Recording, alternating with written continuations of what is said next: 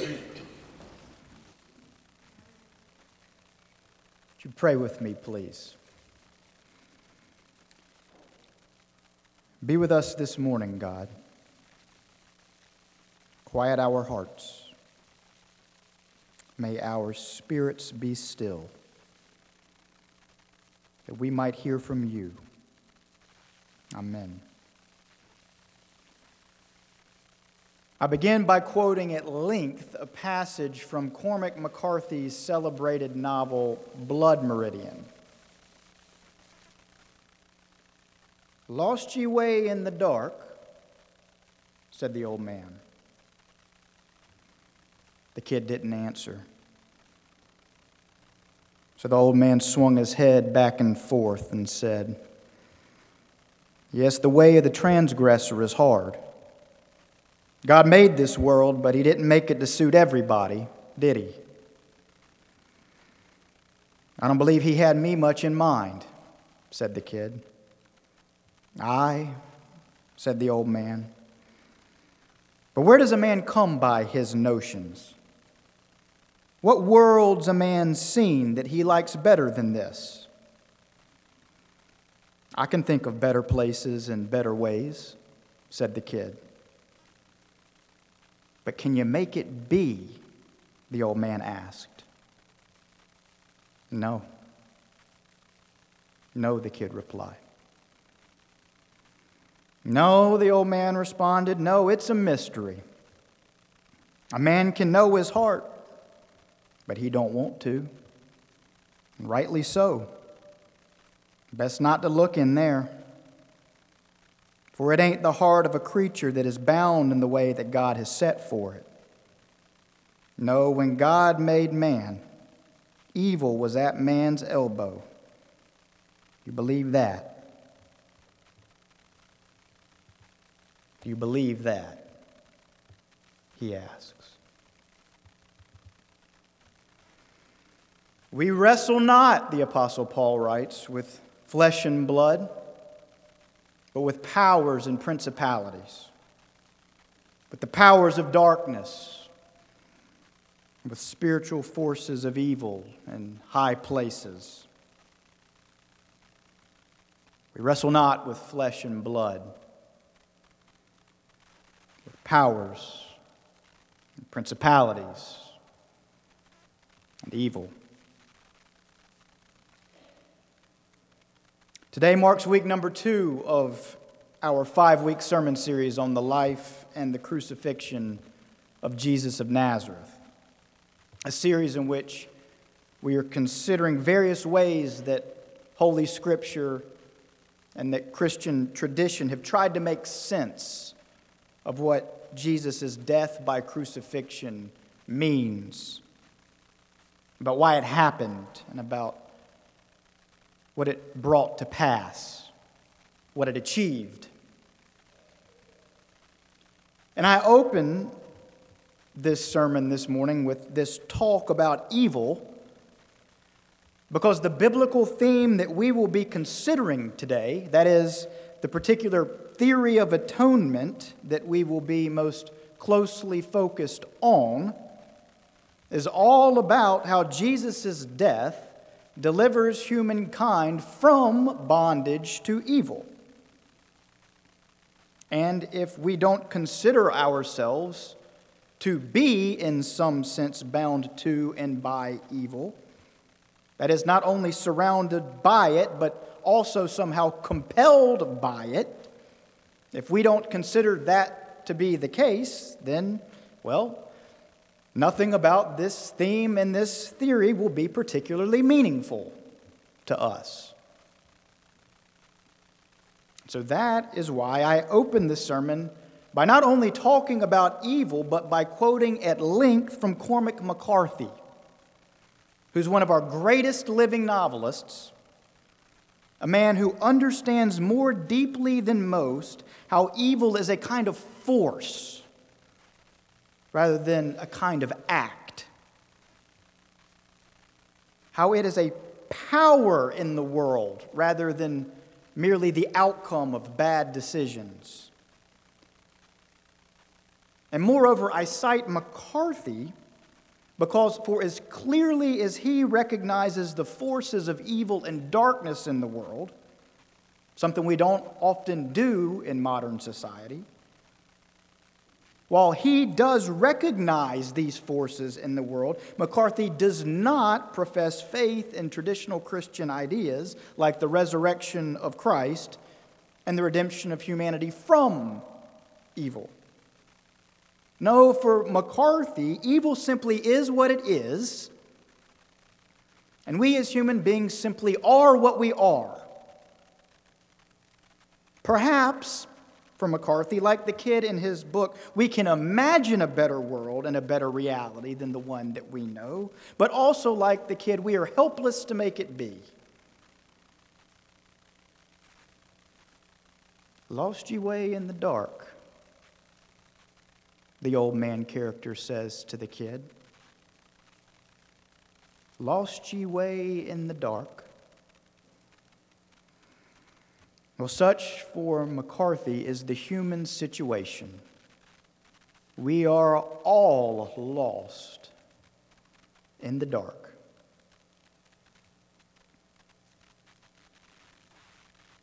So it is that Jesus in Mark chapter 10 says that the Son of Man came to give his life as a ransom for many. To give his life as a ransom for many. In other words, to liberate humankind from the darkness. To ransom it. Traditionally called the ransom theory or Christus Victor, Christ the victor. This theory of atonement, as such are often called, this theory that we're considering today pulls together all sorts of themes and images in Scripture that have to do with human nature being redeemed from bondage, with human nature being liberated from oppression, human nature being ransomed from captivity. Here, through this perspective on Jesus' life and death, that is, when seen through the lens of this particular biblical metaphor, remember there are tons of these, here through the lens of this particular image, Jesus in his humanity, after having gone toe-to-toe every day of his life with the spiritual forces of evil and darkness, every day, having defied these forces of darkness to the very end, and having received on the cross darkness's most harrowing and concentrated assault yet, evil's final stand, so to speak, here on the cross, by failing to give into these forces or to be overcome by these forces, Jesus, through this image, hereby disempowers them.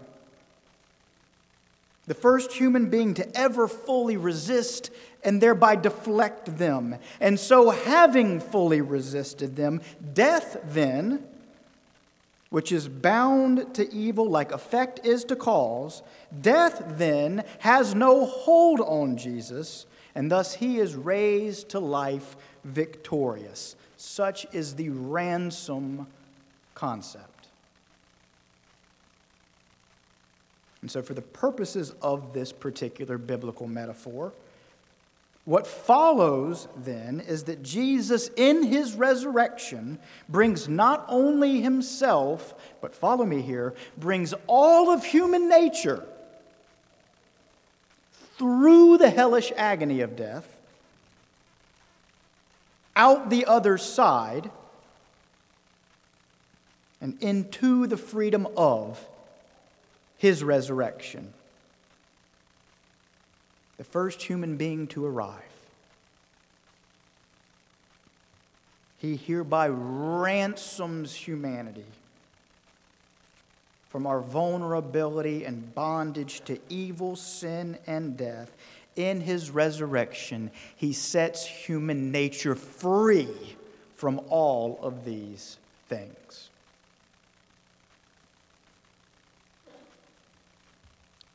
Now, it can be difficult and confounding to wrestle with such ideas as these. But that's okay. For the purpose of the various images and metaphors used in Scripture to describe Christ's life and death is to help us perceive different aspects of a grand mystery that we will never be able to fully comprehend. Considering each image is like holding a diamond up to the light from a different angle.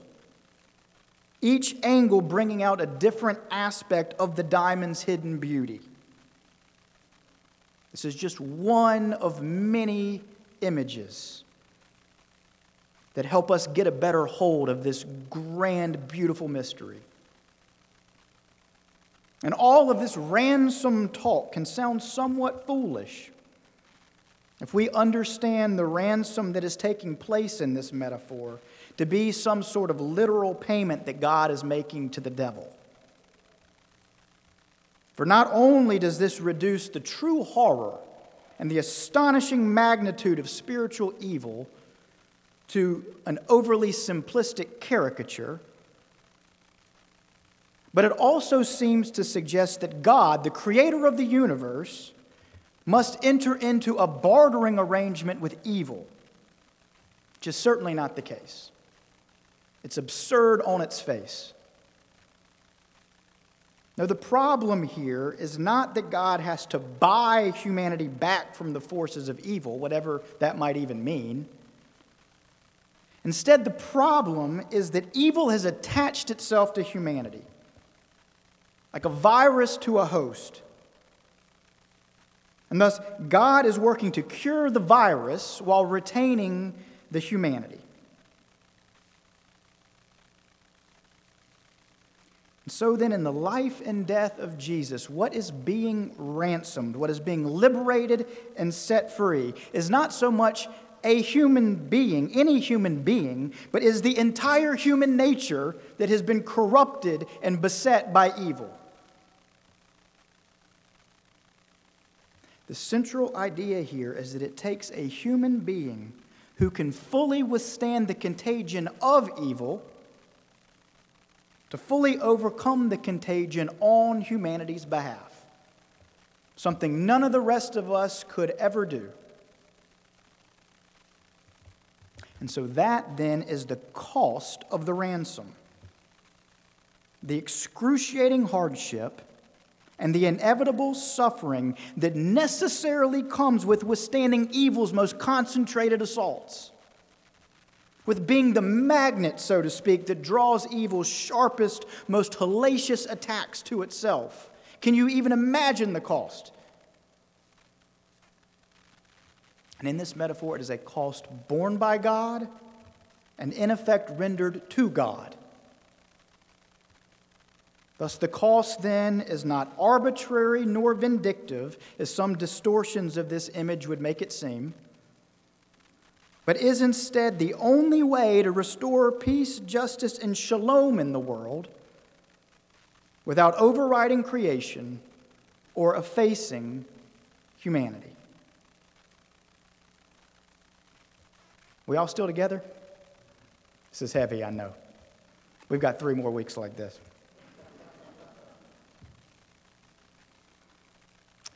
Now, central to this idea is the foundational belief that while evil does have humanity in its grip, so to speak, and while sin does beset our human nature, and while death does have dominion over all who live, that this is not the way that God intended for things to be. That things in creation are wildly off track. That the world in which we live is somehow bent and broken. That this virus of sorts has gotten into the whole system of things and plagues everything it touches. All of this rests on that belief about things. And we need not get into any speculation today about how things got so off track, And about how these malign forces ever got a foothold to begin with, that's a conversation for another day. Instead, today, all we really have to do is decide which perspective concerning the reality of evil rings most true to us. So is it, number one, that yes, bad things do happen in the world, but these bad things are not compelled by any malign forces or external realities, that we are not in some sense in bondage to anything beyond ourselves, that we're in complete control as human beings? Is it that? Or is it that, number two, there are evil forces in the world, as Cormac McCarthy would have it, and that these evil forces do often have their way with us, but that this is just how it is and was never meant to be any different, because meant doesn't even factor into the equation, it just is. Or finally, is it that, number three, there are evil forces in the world, forces that do exert a kind of claim on us, but that this is so because things are not currently the way they are supposed to be? That we were created to be free of such forces, yet somehow they have come to wield a certain kind of power over and among us. Let it be said, all three of these perspectives are viable and they are defensible, which is to say, they can each be argued persuasively. You'll never prove one over the other. But according to the traditional Christian story, it is explanation number three that most closely reflects reality. And so, in response to this reality, the ransom theme claims that the life and death of Jesus ransoms the human race from its captivity to these evil forces, thereby freeing humanity for life as it was originally intended to be. Now, make no mistake, this truly freed life can only be experienced in the present in anticipatory fashion. Christianity has never claimed otherwise. But in the person of the resurrected Jesus, we who believe that story believe that humanity has seen in him what this liberation looks like in its fullest consummation. For here in the person of the resurrected Jesus, we behold the new Adam, the new human being, the first truly alive human being, the first human being utterly liberated from the provocations and the compulsions and the onslaughts of evil, sin, and death. Thus, we see here a representative model of what awaits all redeemed human beings. We see here the very glory of God, a human being fully alive, as we said last week. And fully alive, we say this week, because ransomed from the evil forces that for now so determinedly seek to bring about self-destruction and death. Does this all sound absurd? Perhaps. Perhaps. But I invite you to look closely within, and to then look carefully without. Lost are we not in the darkness ourselves? Like McCarthy's character says to the kid. Yes, it's a mystery, the old man says. A man can know his heart, but he don't want to. For it's best not to look in there. Because it ain't the heart of a creature that is bound in the way that God has set for it. It's broken. For when God made man, evil was at man's elbow. So McCarthy writes before asking, you believe that? You believe that? Well, gang, as outdated and unfashionable as such might sound these days, I do believe that. For as soon as I look within myself or open a newspaper, it suddenly seems patently apparent to me. So yes, I do believe that.